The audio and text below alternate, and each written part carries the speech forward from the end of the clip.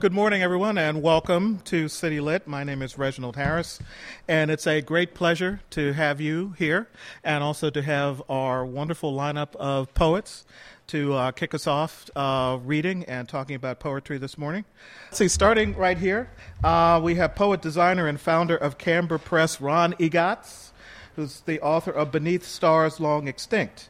Winner of the Glimmer Train Poetry Award and the Greensboro Poetry Award. Ron is, and let me tell if this is still correct, you're currently being filmed for a documentary on the state of contemporary American poetry. Next to him is Ron Murillo, Afro-Chicana poet and playwright. Ron's the current J.C. and Ruth Halls Poetry Fellow at the Wisconsin Institute for Creative Writing. Former instructor with DC Writers Corps down the road, two-time winner of Larry Neal Writers Award, and his choreo play, Trigger, commissioned by Edgework Dance Theater, is scheduled for production in early 2011. John's book is Up, Jump the Boogie. Paul Nelson, author of The Time Before Slaughter, co-founder of Northwest Spoken Lab, venue for written and performed poetry in the Seattle-Tacoma area, and past president of the Washington State Poets Association. So welcome. January Gill O'Neill, author of Underlife, a finalist for the Forward Book of the Year Award and the 2010 Patterson Poetry Prize. You may have seen her in Poets and Writers magazine in January, February. In the Inspiration issue is one of their 12 debut poets. And she's a senior writer-editor at Babson College, runs a popular blog called Poet Mom, which we are all going to be on before we blink. And last but most definitely not least is Shelley Puhak, our own Shelley, writer-in-residence at the College of Notre Dame, here, widely published poet and essayist, who's also led numerous workshops for writers of all ages and abilities. And we're very happy to have you here as well to represent the hometown. Before we get started and have people read, and we're basically going to read in pretty much the order that I just said, sort of alphabetical by last name.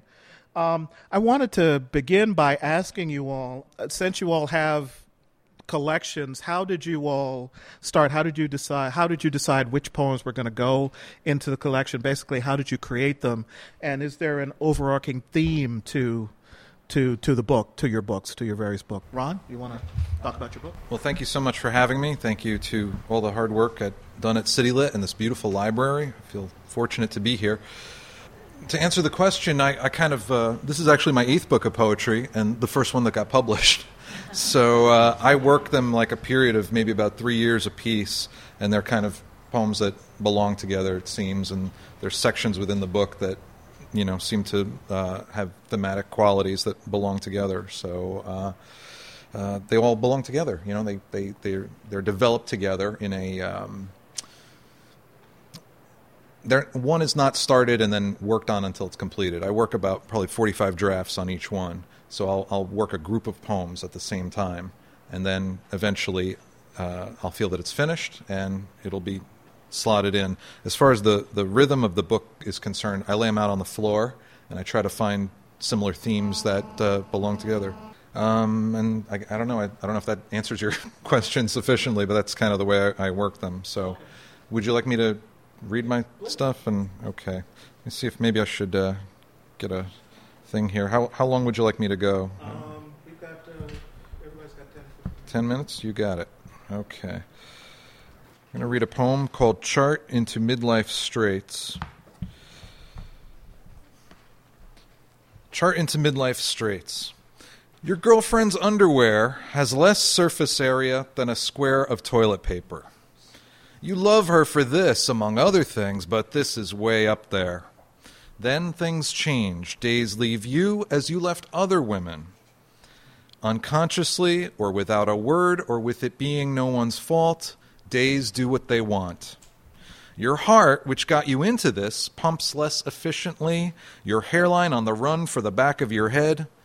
You play certain parts of your skeletal system like percussion instruments, and bathroom trips bring more pleasure than you ever imagined. Surgeons cut things out, you keep going. Jar lids are tighter. Your own underwear gets larger even if your waistline doesn't. Suits aren't so bad. Your life soundtrack plays just fine as instrumentals. Your parents' faces only clear in photos. Your friends reproduce with alarming regularity, but you're free, wifeless, looking back across temporal planes for the child you were not as a boy. Better than the alternative, you cast off your years lashed together as a raft, your massive underwear a sail for the breezes of old age, eyes fixed on the razored horizon for a hint of the man they told you you'd be.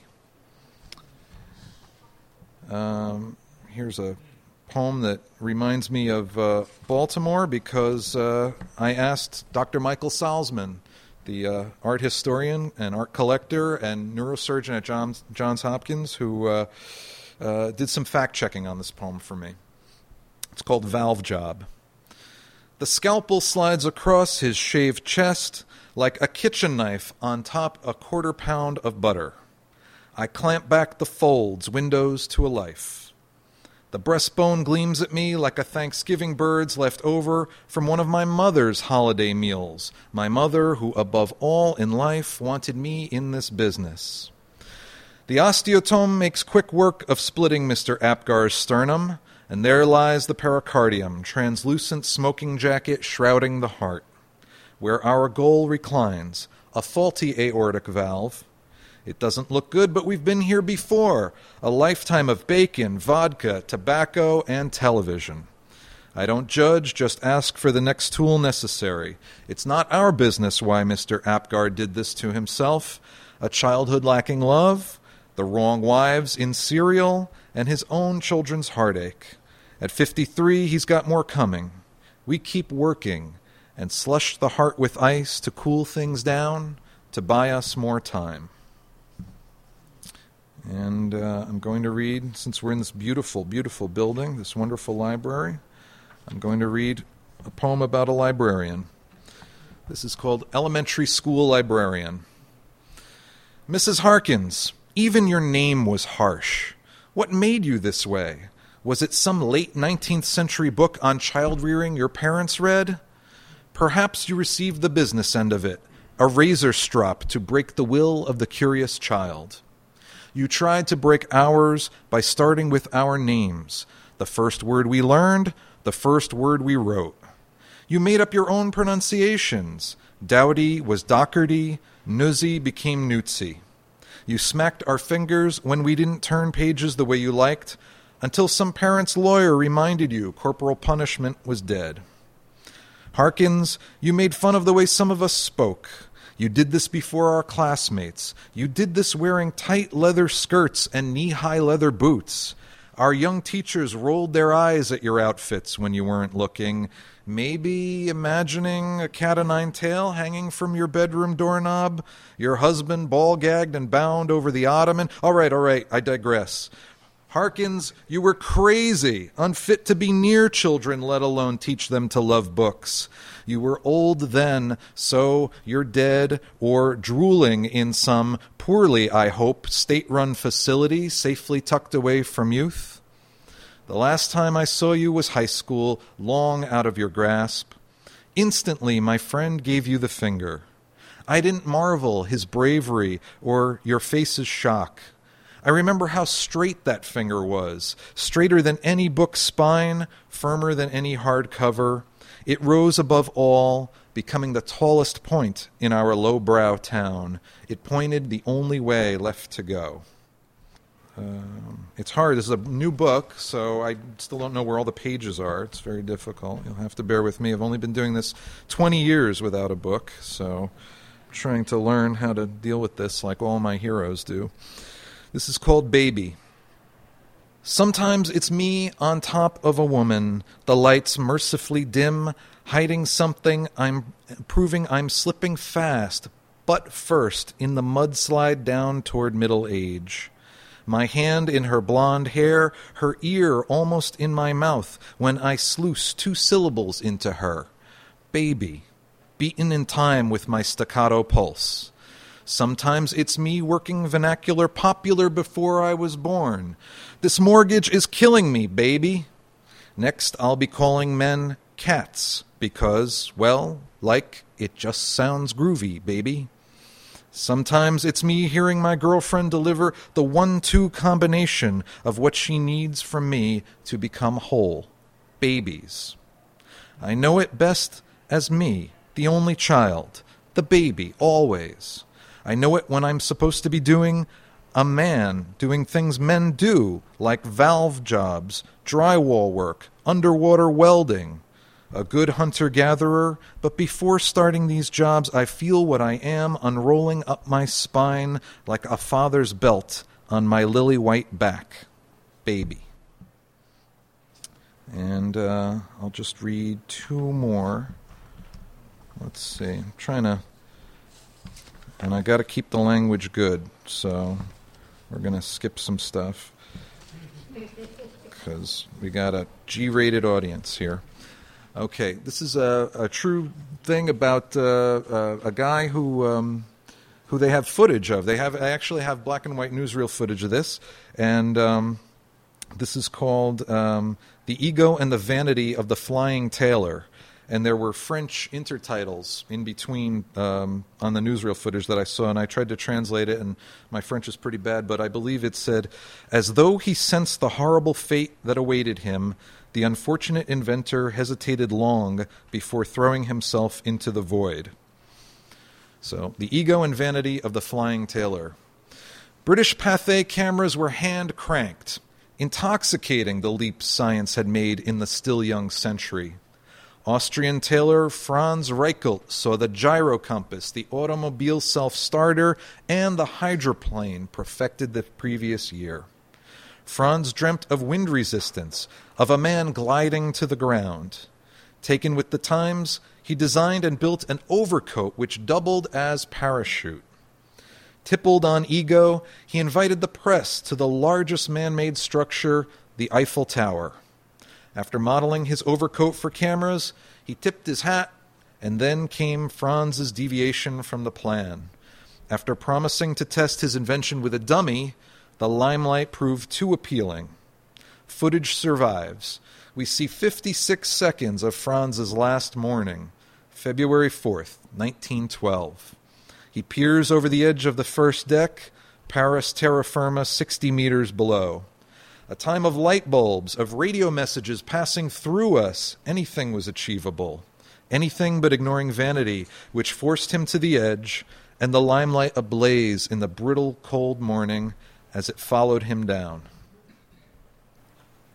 I like to write a lot about nonfiction, true things, and I have, of course, one more of mine that we're going to do, and then I will turn the podium to my able and awesome co-panelists here.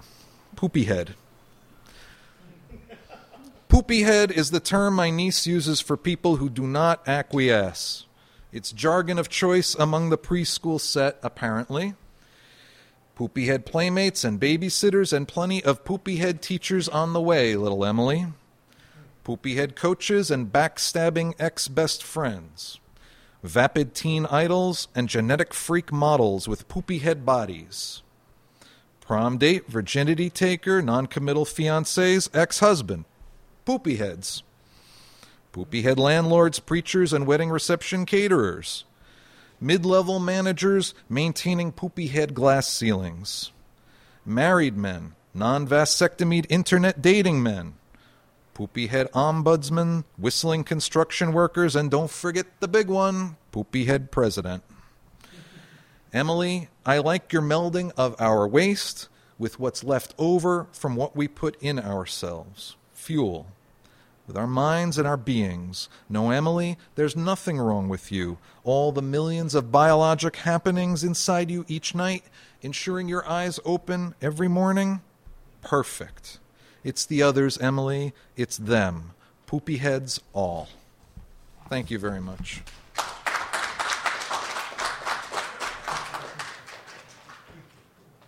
I forgot to ask you, Ron, what the title means.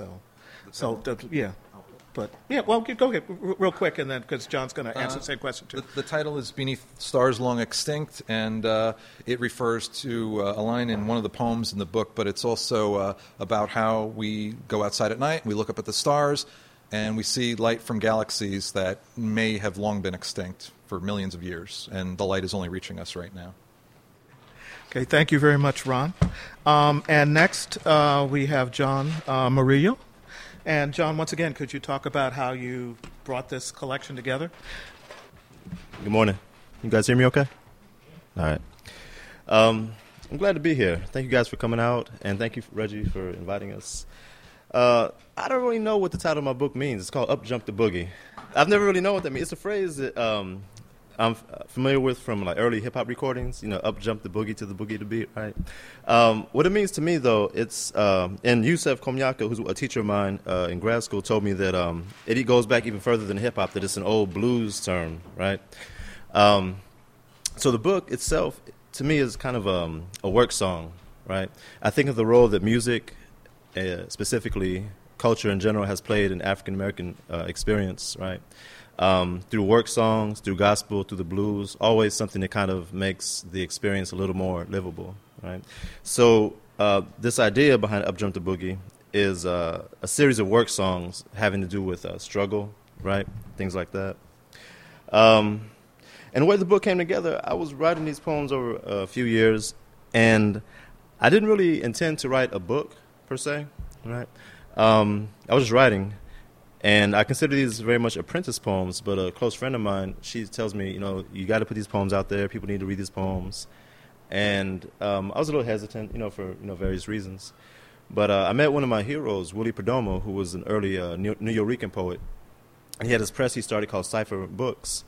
And we have mutual friends in common, so he asked me if I had a manuscript, so I gave him what I had. And he said he wanted to publish the book. Well, the book didn't exist yet, so he gave me a deadline, and I was like, yeah, sure, I have something for you by then. I was like, oh, what do I do now? So I went, and I wrote the rest of the book. So I laid out what I had, right, on the floor, and then I saw where there were holes and what kind of arc was created and where I needed to, fill it in, and just got to work. And those later poems, although they didn't go through as many revisions as the earlier ones, I think I'm happy with those, the way they turned out. So it was kind of fortuitous how it all worked out. So I'm going to read a couple poems from the book. The first one is called Ode to the Crossfader. And again, so a little bit, I started out as a rapper. That's how I began writing. I'm 38. I started writing rapping when I was 11, so 27 years ago. Which gave me a long foreground, right, in this whole thing. Meter, rhyme, accent, metaphor. It's all, if you listen to good hip-hop, it's all in there. It is poetry. So hip-hop shows up throughout the book. A crossfader, for those of you who aren't sure, there's an instrument that a DJ uses called a mixer, right? He has a turntable here. And on that mixer, there's a lever called a crossfader, which allows him to fade from one turntable to the other. So he's mixing, blending. Is that cool? You hear that? Okay. You good? Okay. So it allows him to mix, cut, scratch, do all these things, and blend the music. This is Ode to the Crossfader. Got this mix board itch, this bass line lifted from my father's dusty wax. 40 crates stacked in the back of the attic, this static in the headphones, hum in the blood, this deep bass buckshot thump in the chest. Got reasons and seasons pressed to both palms, 2 coins from each realm pressed to both palms. Just memory cross-faded and cued, these knuckles, nicks, and night sweat writes this frantic abacus of scratch. Got blood in the crates, in the chest, in the dust, field hollers to break beats. My father's dusty wax, my father's dust, got reasons, got night sweats and hollers pressed to both palms, break beats and hollers pressed to both palms, static in the attic, stack crates of memory, dust, blood, and memory. Cross-faded and bass, cross-faded and cued, cross-faded and static, stack hollers, got reasons in the dust, in the chest, got seasons in the blood, in the headphones, hum this deep bass, buckshot blood, pressed to both palms, my father's dust, pressed to both palms, got reasons.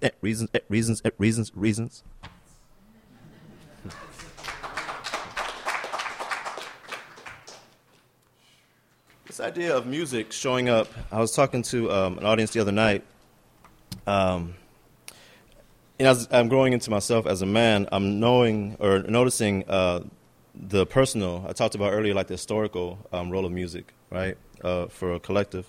But also, I'm listening to music that my father listened to, and that's kind of scary, but but I'm realizing what it means, right? You see, your father going through his life experiences and the music that would soothe him, right, while he's living through his blues, becomes my own soundtrack.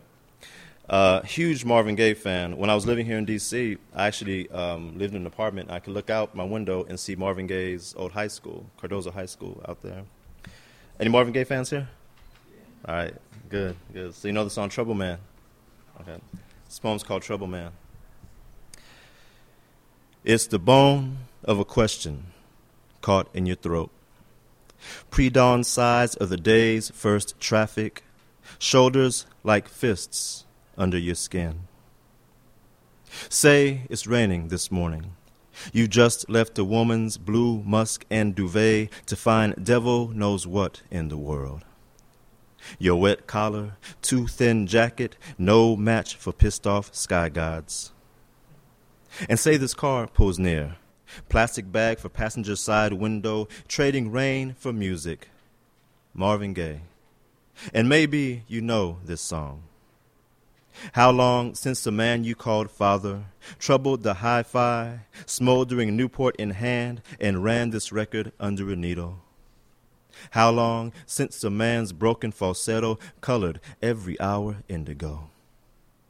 Years since he drifted, dreaming into rice fields, stammered crack Viet Cong, gunboats and helicopters swirling in his head. Years since his own long walks, silent returns, and Marvin's many voices his only salve. He came up harder than you know, your father. Didn't make it by the rules. Your father came up hard, didn't get to make no rules. Graying beard, calloused hands, fingernails thick as nickels, you were the boy who became that man, without meaning to. And know now, a man's life is never measured in beats, but beatdowns. Not line breaks, just breaks. You hear Marvin fade down the avenue, and it caresses you like a brick. Your father, Marvin, and men like them have already moaned every book you will ever write. This you know, baby. This you know.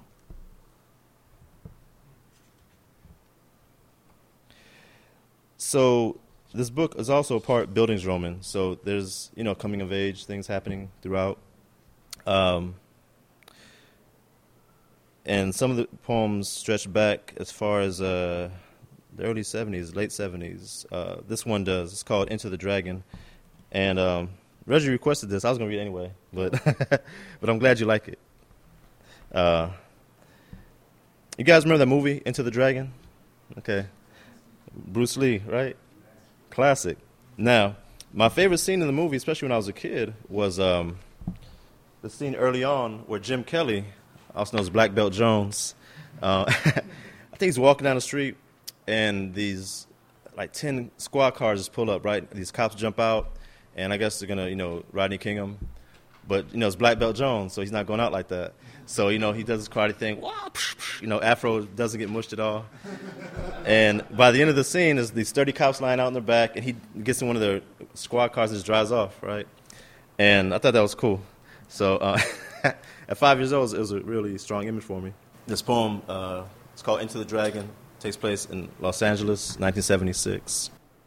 For me, the movie starts with a black man leaping into an orbit of badges, tiny moons catching the sheen of his perfect black afro, arc kicks, karate chops, and 30 cops on their backs. It starts with the swagger, the cool lean into the leather front seat of the black and white he takes off in, deep hallelujahs of moviegoers, drowning out the wah-wah guitar, salt and butter high fives, right on, brother. And Daddy, glowing so bright he can light the screen all by himself. This is how it goes down. Friday night, and my father drives us home from the late show. Two heroes Cadillacing across King Boulevard. In the car's dark cab we jab and clutch, Jim Kelly and Bruce Lee with popcorn breath, and almost missed the lights flashing in the cracked side mirror. Now I know what's under the seat, but when the uniforms approach from the rear quarter panel, when the fat one leans so far into my father's window, I can smell his long day's work. When my father, this John Henry of a man, hides his hammer, doesn't buck, tucks away his baritone, license and registration shaking as if showing a bathroom pass to a grade school principal, I learned the difference between cinema and city, between the movie house cheers of old men and the silence that gets us home. So early on, before I knew I wanted to be a poet, I thought I was going to become a professional breakdancer. Didn't quite work out that way. But maybe, if I'm invited to, I'll bust a move for you guys or something. One of my favorite songs when I was a kid is called Renegades of Funk by Africa Bambaataa and the Soul Sonic Force. And the title of this poem takes from that. I write in form a lot, right? Something, just the way that I teach myself, way to practice, but also every now and then something good will come out of there, something decent will come out of it. This poem is a crown of sonnets, right? So what you'll hear is the last line in one section will be the first line in the next, right? And it'll keep going on like that until the very end, where the last line wraps around is actually the first line in the poem. So in this book, or this poem, the line is, when we were 12, we taught ourselves to fly. Okay, so you hear that coming back. And the song Renegades of Funk, I didn't put it in the book, but there's a refrain that says, no matter how hard you try, you can't stop us now. When we were 12, we taught ourselves to fly, to tuck the sky beneath our feet, to spin the world on fingertips, to pirouette on elbows, heads, and backs, to run away while standing still. So when Miss Jefferson, her eyebrows shaved and painted black, the spot of lipstick on her one good tooth, would praise the genius Newton, I knew then to keep her close, to trust her like a chicken hawk at Colonel Sanders. I refute your laws, oppressor. I'm the truth you cannot stop. Busting head spins on her desk, a moonwalk out the door, referred to Mr. Brown's detention. Jefferson, Newton, Brown, everybody trying to keep a brother down. No matter how hard you try, you can't stop us now. 2. Attention. Rhythms why they keep us. Down in Memphis, blues men beg the sky to pour down liquor. Empty bottles, barren hands, a pawnshop banjo gathers dust. Guitars sit idle, songs forgotten. Ghosts come late to find the crossroads cluttered, strip malls now where haints once hung. The young, it seems, forget the drum and how it bled, the dream and how it fed the mothers on the auction block. But rhythms why they keep us, rhythms why we've kept up. Cotton fields and backs that creak, a song for every lash, a cry on beat, and blues sucked dry. The strip malls bleed the ghosts from banjos, hollers caught in greed. The ghosts, the angels, Holocaust, the need to shake these shackles, field songs in our bones. As if at 12 we knew all this, we named our best moves free. To break and pop lock, blood and bruises marking rights, we'd gather, dance ourselves electric, stomp and conjure storm, old lightning in our limbs. We thunderstruck maroons, machete-wielding silhouettes, reject the fetters, come together still. Some call it capoeira, call it street dance. We say culture, say survival. Bahia's berimbau or a boombox in the boogie down, a killing art as play. An ancient killing art to break us free. No matter how hard you try, you can't stop us now. Oh Lord, send something down to break us free. Says send us something now to set us free. Swing low your chariot to rescue we. The calls went up in every blessed field. The people shouting, singing in the fields. They lit the torches, compromised the yield. This earthly house is gonna soon decay. Said, look like Master's house gonna soon decay. I got my castle where he planned to stay. Some waited in the hills till nightfall came, an exodus of thousands. When the night came, they built their fires, sang into the flames. Upon the mountain top, the good Lord spoke, and out his mouth come the fire and smoke. The art of spitting fire, how to smoke a fool without a gun. See, we learned that too.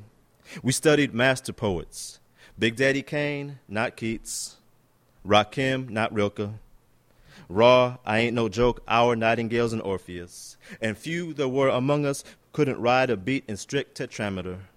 Impromptu odes and elegies, instead of slanting rhymes, we gangster-leaned them. Kicking 17 entendre couplets just to fuck with old Miss Jefferson, the Newton freak. And sometimes we even got her out her seat, her 10 thin digits waving side to side, held high and hiding nothing, where our eyes could see. 6. And we knew nothing but what eyes could see. The burnt-out liquor stores and beauty shops, mechanics' lots, abandoned, boarded-up pastrami shacks where it seemed like every day we used to ditch class, battle centipedes and space invaders, gone, or going fast. What eyes could see was flux. The world and us and all we knew like smoke. So, renegade we did, against erasure, time, and hell, we thought, against the Reaper too. We left our names in citadels, sprayed hieroglyphs in church, our rebel yells in aerosol. We bomb, therefore we are. We break, therefore we are. We spit the gospel, therefore are. No matter how hard you try, you can't stop us now. The walls are sprayed in gospel. This is for the ones who never made the magazines. Between break beats and bad breaks, broken homes and flat broke. Caught but never crushed, the stars we knew we were, who recognized the shine despite the shade. We renegade in rhyme, in dance, on trains and walls. We renegade in lecture halls, the yes, yes, y'alls in suits, construction boots and aprons. Out of work a 9 to 5, still renegade. Those laid to rest, forgotten, renegades. In dirt too soon with Kiriaki, Pun, and Pac, renegade, renegade, renegade, renegade. I sing your names in praise. Remember why, when we were 12, we taught ourselves to fly.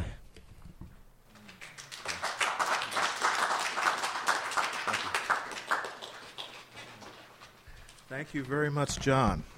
And next up, our great visitor from the West, Paul Nelson. And tell us about The Time Before Slaughter. Well, I'm delighted to be here, very honored. And thank you for coming and providing an audience. That helps. Good poetry. A Time Before Slaughter is the book. Slaughter is the original name of Auburn, Washington, which is a town 30 miles south of Seattle. And it was named after Lieutenant William Alloway Slaughter, and I'll get into that in one of the poems of the book. And the process was learning about the fact that the town had been named Slaughter, which I thought was very interesting. Learning that one of the rivers is actually called the Stuck River, one of the channels that one of the rivers goes through. So you start with such rich words, slaughter and stuck, and it's like the poetry is already there for you. So the more I started digging into the local history and the more I started reading New American poetry like William Carlos Williams Patterson and Charles Olson's The Maximus poems, and trying to figure out why I ended up in this town that was named Slaughter, that had these kind of things going on, was interesting. So it was an opportunity to look at my own personal mythology and that mythology of the town and see how it intersected. And so the book is pretty much chronological. The poems about the Japanese Americans, one of those was written very early, and I put it at the end of that section. Then there's a section called 9 Sonnets for Pop and Other Poems, which are my own personal history in Auburn, my relationship with my father. And then the book ends with Elegies for Slaughter, which are written after Rilke, the Duino Elegies, and after George Bowering's Kerrisdale Elegies. And it really ties in some of the archetypal imagery from Auburn and some of the stories of the Native Americans with my own history. So there's a conjunction near the end of the book. So, but being inspired by the music that just happened, I'm going to read one of my jazz poems. And I lived in Baltimore in 1984 and 85 and had a jazz show on WGRX 100.7 FM. That's my first full-time radio job was out here. So I didn't play a whole lot of Monk on the jazz show. It was more of a, I guess smooth jazz. We didn't really have that name back then, and it wasn't that bad. We played some MJQ and stuff that was more mellow. I probably could have gotten away with Monk plays Ellington, but anyway, this is First Breath for Bud and Monk. Bud Powell, Thelonious Monk. First breath, intake, sorrow, mitigation, visiting, Minton's, a muted roar, solitude. Then the swarm of warm notes between hallucination, psycho-physical breakdowns, keyboard mastery, unparalleled technique, bouncing. In walked Bud Powell, bouncing. Monk, precise, spare angles, reflections. These wrong notes connote perfection. The palpable wit, inner child uncoiled, a groove elegant, conscious, surreal, oral libations, poured on thick. Breath, fade, dissolve the I-ness in a dance, circumnavigation of the linear dimension, future wafting in an effervescent present. This is now, was now, is eternity, an eternal wail, twist, a curve, a break, and pause. Space, separating notes, a dissertation, divination, muse as tireless dancer from Hackensack. Universe prehending itself, a bop configuration, a swing, a swoop, a blue note rolled, evolving science of sound. Ear candy, luscious and visceral. There is blood on the table. And I, in the minefield of repression and domination, dance to the tenor solo Coltrane. Nothing left but a wisp.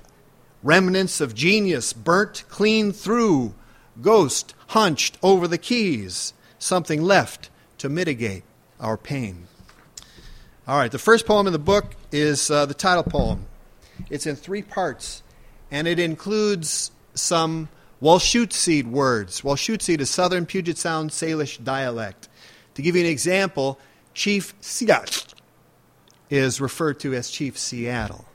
So it was a little easier to say Seattle than Seattle. But Vi Hilbert saved the language from extinction. She passed away about 1.5 years ago. An amazing, respected elder. Tukshablu, her native name. And so there are some words in the Walshutseed, or Walshutseed, the Southern Puget Sound dialect, and I will try and pronounce them as best I can. But this gives you a sense of some of the historical. It sets up the book. So, A Time Before Slaughter. 1. Slaughter is a man, Lieutenant William Alloway Slaughter, a dependable man, energetic officer, a crack shot with a rifle.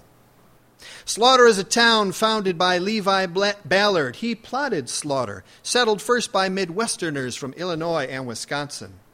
Slaughter is a notion, an idea, a process infected full with the dominator virus, what infects to this day. SUV or Ram Charger, tailgating driver with stoic face. Slaughter's the sunset apricot over West Hill perennial and the sky wide and complex. Slaughter is Stellar J's loud return in March and memory of Chief Canasket, November 25, 1855. There is no memorial here for him.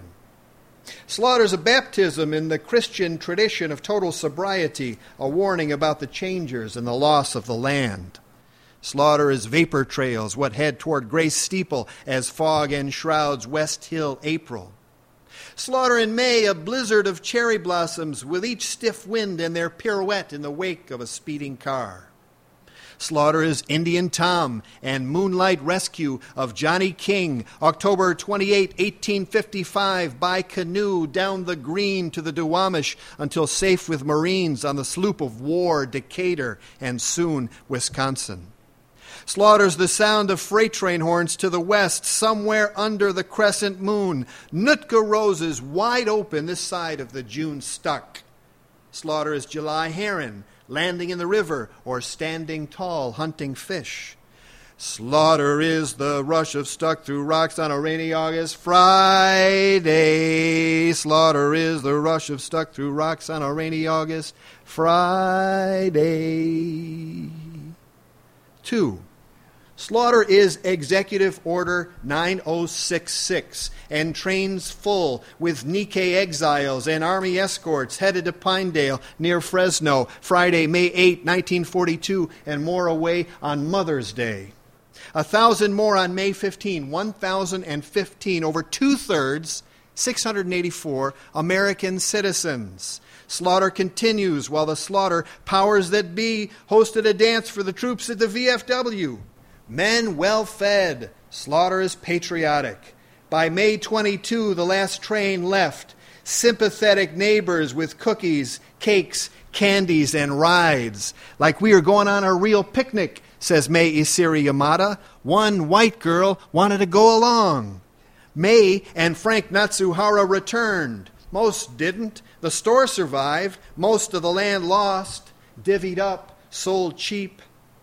Slaughter is the view of cherry trees one last time from prison trains bound for California. Slaughter's the roar of Stuck at sunset on overcast August Sunday. 3 ducks nestled amidst the rocks of the milky August Stuck.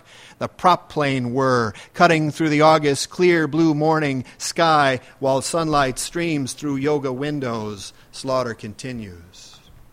3. Slaughter is Ilalco. Now just a school. Ilalco comes together. Buckleshoot, place where you can see everything, or Muckleshoot. Bisquadis, Lake Doloff, a place that has whales. Stakapsh, dwellers at the place what was plowed through, plowed by whales. Ask Elk Woman or the whales themselves. Whales bailed on Slaughter, plowed their way to the sea, left a stuck river in their wake.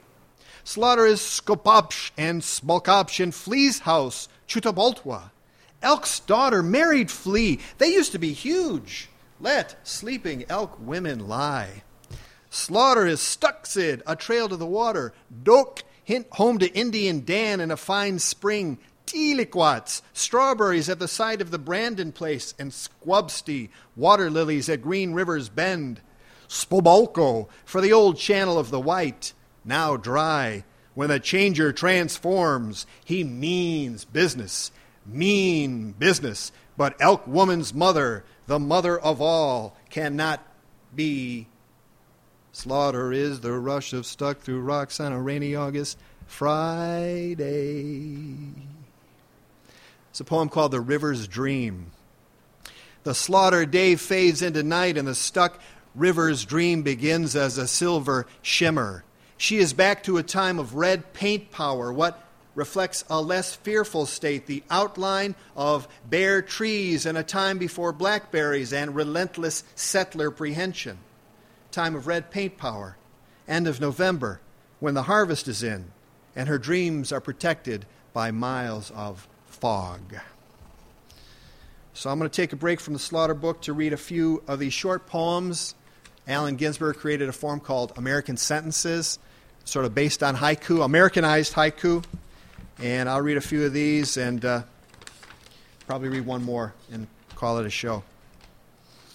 Like haiku, imagistic, unlike haiku going across the page like that, because haiku goes down the page, but Allen felt that everything in America was pretty much linear, left to right, so one sentence going across, 17 syllables, an American sentence. February 9th, 2001, one small spat, and you reconstruct front room into bedroom in exile. February 8th, 2002, next to condom dispenser is written, this is the worst gum ever. April 9th, 2003, maintenance man leaves a note, says, can't fix your faucet. Its threads are striped. Now you got it, right? April 22nd, 2004, if war happens and you don't see coffin photos, is the soldier dead? This will give you a sense of Seattle's mythology. August 21st, 2005, Seattle license plate holder, yard work is for people who don't kayak. More recent ones from January 5th, 2009. Would her Thanksgiving stuffing been this hard to flush had we eaten it? March 17th, 2009. Augusto's online dating prospect. She's between 3 and 8 feet tall. And May 15th, 09, she opens my copy, Erotic Poem Translations, An Old Lover's Hair. I hate when that happens. It was read. There was no getting away from it. So the last poem I'll read, I referenced Frank Natsuhara, who lived in Slaughter his whole life, except for the time that he was living in a concentration or relocation camp, which is an amazing story. Executive Order 9066. We think of FDR as being so liberal, and by today's standards, who knows what we'd consider him? But he signed Executive Order 9066, so Japanese people either sold their land on the cheap or their stores. But Frank's story is a little different. And there's a reference to an African proverb that says, when an elder dies, it's like a library burns to the ground. So there's an angular reference to that. So, again, I'm grateful to be here. Thank you for your kind attention. And this, I'll leave you with Elegy for Frank. The train stopped in Slaughter one more time last week. Frank Natsuhara punched ticket, memory in Doppler rhythm, and train horns of one last goodbye. Another library, now Valley Loam. How did they save the store? How did it feel prisoner of race? How the barbed wire humiliation? Oh, Frank Natsuhara, how will they remember you in this, your home, this big valley? Plum petals sailing in a spring gust, juice from strawberry dripping from chin. Thanks.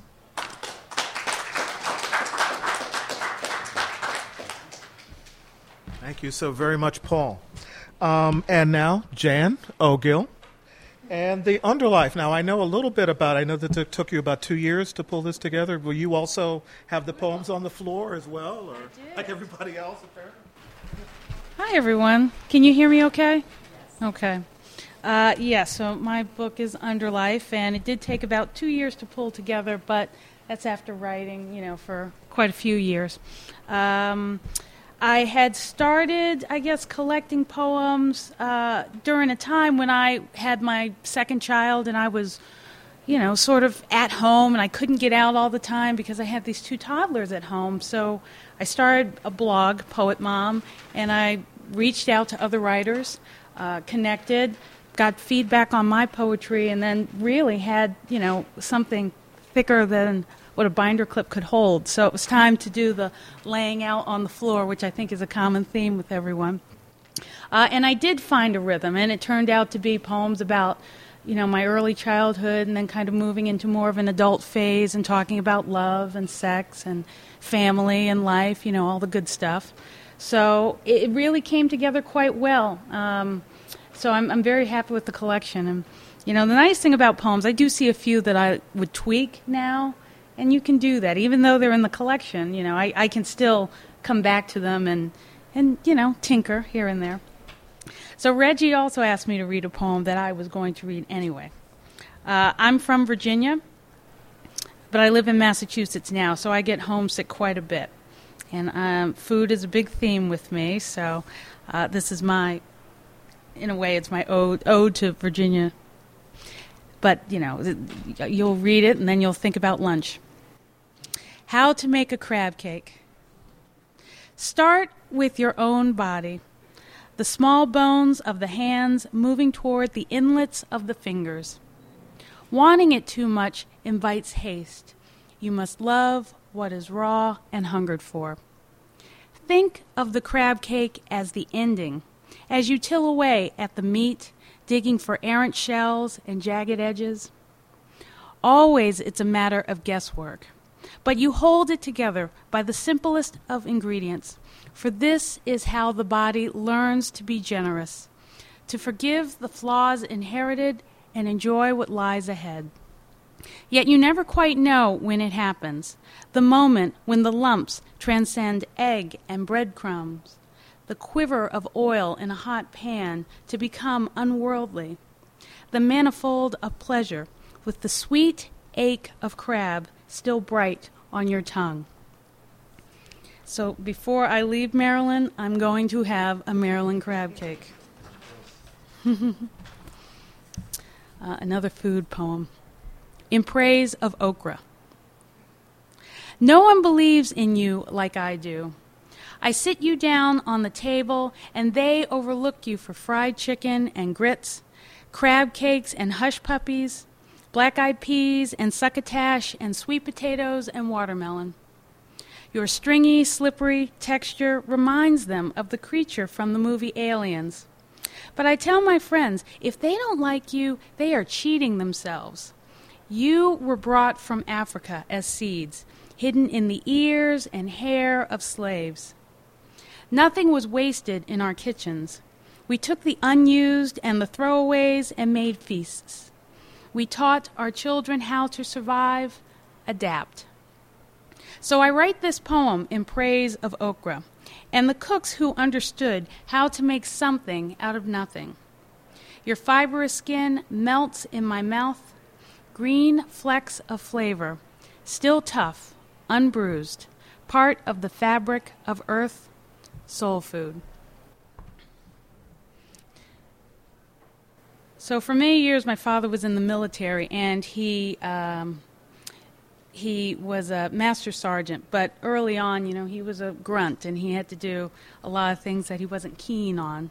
But he did it because, he did it for country, he did it for family. Service. The military needed cheap labor to move office furniture to the newly remodeled Pentagon.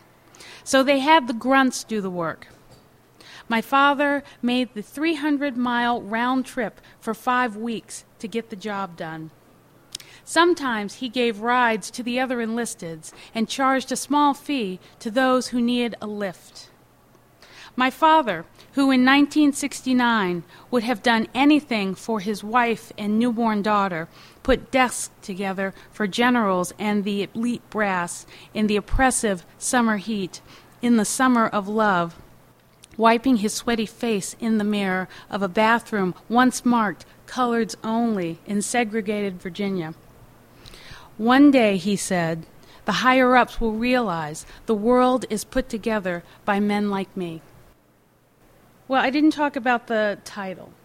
So, Underlife was actually not the title of my book. Originally, it was going to be The Kerning, which is a publishing term that refers to the spacing between letters in a word, and the publisher couldn't sell that. So we went with the second choice, Underlife, which is a word in a poem, in the last poem of the book. Underlife for me represents the unsaid. It's sort of the things we always think but never talk about. And coincidentally, I went to NYU and did my graduate work there. I did my undergraduate work at Old Dominion University. And Toy Darracott was my first teacher. Toy Darracott was friends with Sharon Olds and had written a blurb on the back of Toy's book. Sharon wrote this for Toy and used the word Underlife. So I've had both of these women as teachers. They've both been heroes of mine, and it was just nice to bring that extra element into the title. So after that long explanation, I'm going to read the poem with the title that didn't make it to the title of the book, which is The Kerning. And for this poem, it really does refer to, for me, the spacing between family members. Sometimes we're on the same page, sometimes we're not. The Kerning. Today I spent the morning brushing pink crayon from your teeth. This tells me you know how to eat words. You've tasted those intangible calories that fill my cavernous heart. You're beginning to understand how sloppy and brutal the imagination can be. I put my hands between your pearly teeth and yank petals of paper from your mouth. Someday I will teach you how to read words that are not there, show you how to breathe without disturbing the air.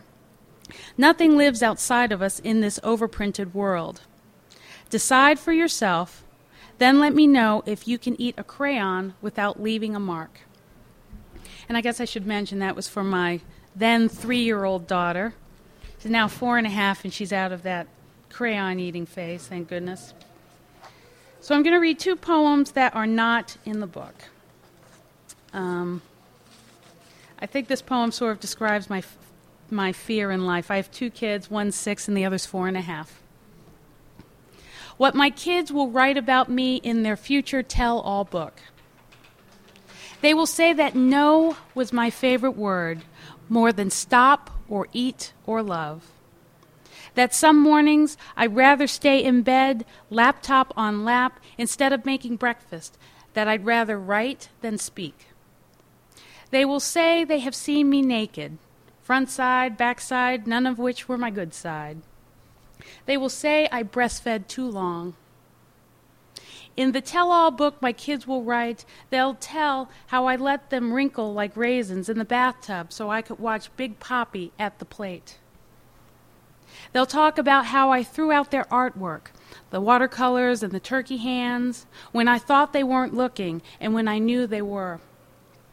They will say my voice was a slow torture, that my singing caused them permanent hearing loss. In the tell-all book my kids will write, as surely as I am writing this, they will say I cut them off mid-sentence just because I could. They'll tell you how I got down on my knees, growling my low, guttural disapproval, how I grabbed their ears, pinched the backs of their arms, yet they never quite knew who was sadder for it. They'll quote me in saying, I cry in the shower. It's the only safe place I can go. They will say she was our sweetest disaster. They will say I loved them so much it hurt. And I'm going to close with the poem that I'm actually heading back up to Massachusetts later today because there is a poetry award that I'm up for. I'm a finalist in a contest for a poem in a contest sponsored by the city of Brockton, and it's actually held by the Brockton Public Library. So 2 library events in one day. I feel very lucky for that. So this is the poem. A Mother's Tale. I tell my son that the best poems are written in the sand and washed away with the tide. I say the moon controls the waves, uses the wind to rake the shore. It is an open invitation to fill the world with words, because like seashells, you can never have too many. I tell him to wade into the water, start a conversation with the tiniest grain on the beach, the one that catches his eye with its glint. It will tell him everything he needs to know about this moment, about how to stay in it a little longer. It will tell him how to be, for an instant, the thing he most wants to become. Thank you.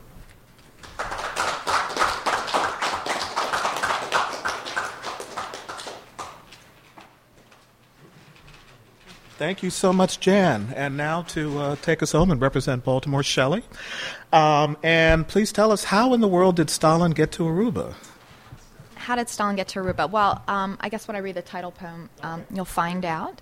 And I guess just to say a few words about the composition of this as a book, I think the organizing of the individual poems for me was harder than writing the poems. I mean, that was much more of an agonizing process. But I did find that this wasn't originally Stalin and Aruba. It was Excavating, I think, was one of the many titles I flitted through. But I started, I had a few, there's a lot of dramatic monologues in this collection, and I did a few from the perspective of these people on the periphery of these like large-scale evil events.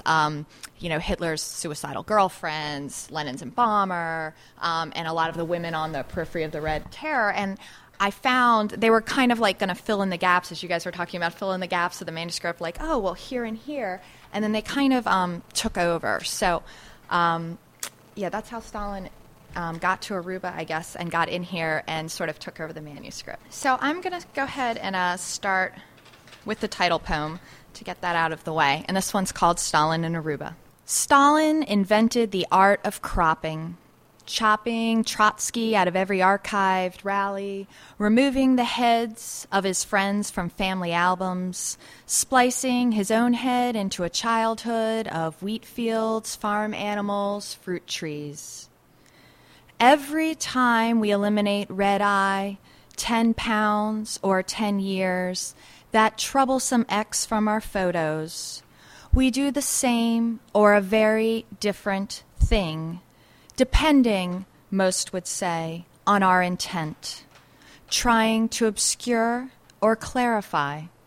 Some might ask if we intend to deceive. But simplicity and clarity always obfuscate. Actions become ideas we only squint at, too small or dazzling to see properly. Stalin's favorite trick, cropping out his own head, enlarging it, then pasting it above dozens of girl heads bound in white and red kerchiefs. He knew a good photo is more than propaganda. The good papa, he was reflecting back only what we wanted, needed to see. Just like I might superimpose Stalin onto someone's vacation photos, Stalin in Aruba, decked out in a tank suit with red racing stripes down each side, open-mouthed, amazed, not by the chrome and glass of the capitalists, or their neon string bikinis, pierced navels and nipples, frothy daiquiris in 18 flavors, but by the dozen disposable cameras flashing white, poolside, one after another. Blinking, Stalin rubs his stunned eyes. What will we later make of all these snapshots? And why so many? They will be archived in shoeboxes in the shadows under our beds, not among the copper pipes and dark metal guts of a Kremlin utility room, but kept nonetheless. To what end? I'll leave Stalin in Aruba, amazed but peering past the camera's flash, and smudge out all the rest until the bleached teeth and winking diamond rings blur together, simply dazzling. This one is called the Dacha of Leonid Serebrykov, and dachas are just vacation homes. And there's a little epigraph I'm going to read first before we jump into it. So all of these are based on well-researched, I would say, and based on actual historical events. So, days after his neighbor Serebrykov's arrest, prosecutor Vyshinsky demanded the dacha for himself. After Stalin's death, the Serebrykovs managed to get half the property returned to them, but the Vyshinskys kept the other half. Thus, today, 60 years after their father was shot by their neighbor, the Serebrykovs spend each weekend next to the Vyshinskys. I can't take my eyes off it. You're a lucky man, Leonid, Vyshinsky said. The Serebrykovs laughed it off, this envious neighbor who wore a jacket and pince-nez while gardening. Only Anna was unnerved. The way he watches. The children caught him caressing their trellised roses, poaching their gooseberries, and his lumpy wife nosed around when she stopped by to borrow eggs. Old Elsbeta found her fingering the dining linens, measuring the front windows, crazy. But he is the new state prosecutor, Leonid said. It's in his nature to investigate. Until, taking meals on the glazed sun porch, he saw Vyshinsky take clippings of the hosta spreading along the shady side of their porch. Or, while planting early seeds, found him peeping through the wisteria, planted specifically to keep him out. Vyshinsky was embarrassed, shrill. Lovely dacha, Leonid. In his Lubyanka cell, Leonid remembered how Vyshinsky had overpraised Anna's peonies, offered to oil all their door hinges. After the interrogations, Vyshinsky hovered, once even double-kissed Leonid's cheek. In stale, rusted whiskey breath hissed, "Today, I moved in." Okay, and I'm just going to do two more. I know we're a little tight for time. There are a bunch in here that are dramatic monologues that are based on headstones in the area. So a lot of these came from St. John's Cemetery up the road in Kingsville. And this is one, it seems kind of appropriate for early spring, called What They Left Out of My Obituary, for Father Pritikin, who was dead at age 85. You've heard of me. When I was 17, I threw the perfect pass, 70 yards, breaking the school record. Those present said, the pigskin arched into the sun, but I saw nothing, only that same sun spinning spots while my breath smoke pawed the cold. You wouldn't have heard I spent my 21st in a Guatemalan hut, shivering with heat, brown-skinned women crowding me, muttering, "Padre, Padre," and forcing me to drink hot tea. Or that at 7 I found my mother's razor in the bathtub nook and slipped my thumb across the blade. As blood spilled forth, I knew nothing but dead leaves crisping underfoot.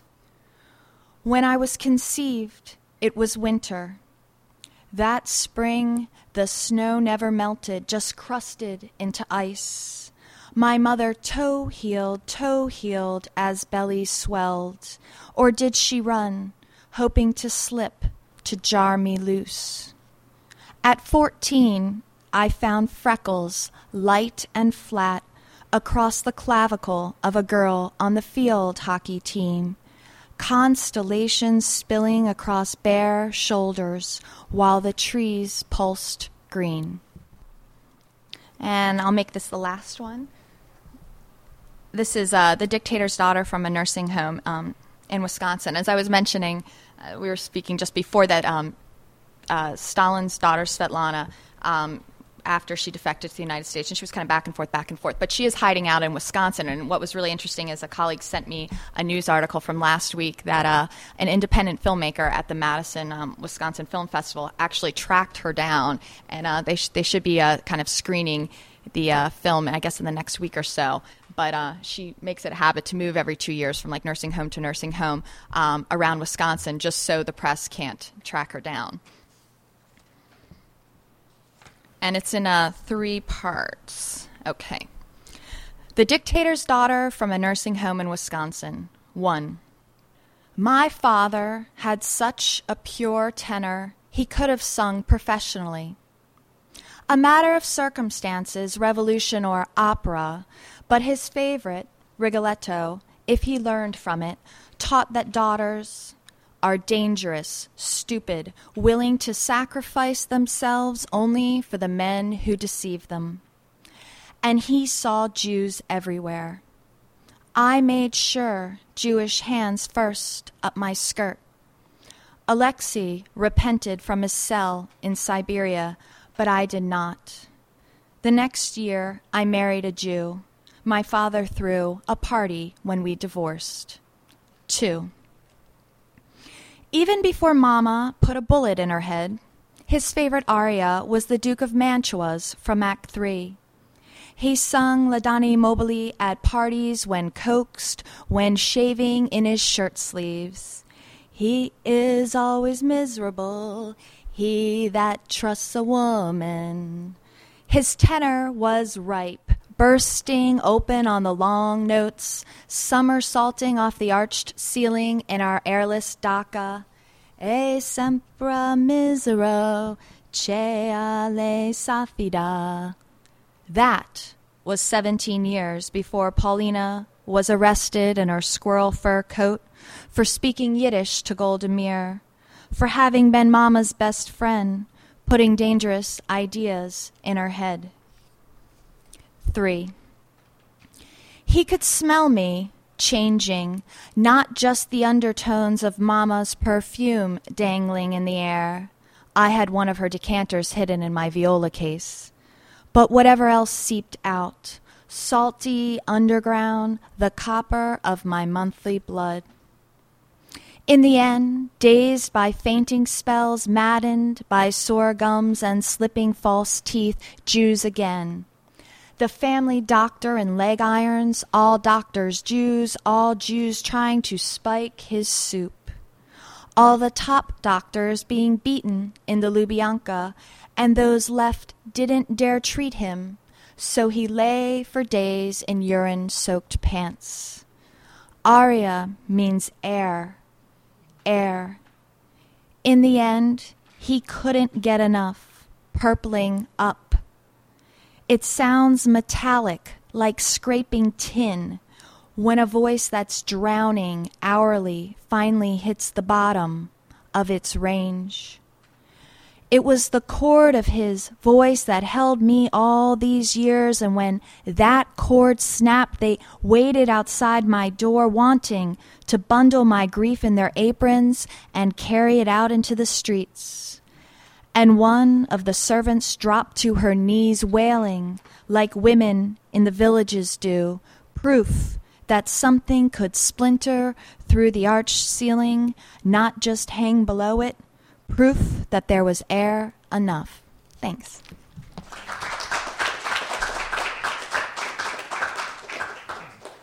All right. Well, we want to thank you all for coming, and our poets, Ron Egatz, John Murillo, Paul Nelson, January Gill O'Neill, and Shelley Puhack. Thank you so very, very much for a wonderful, wonderful morning.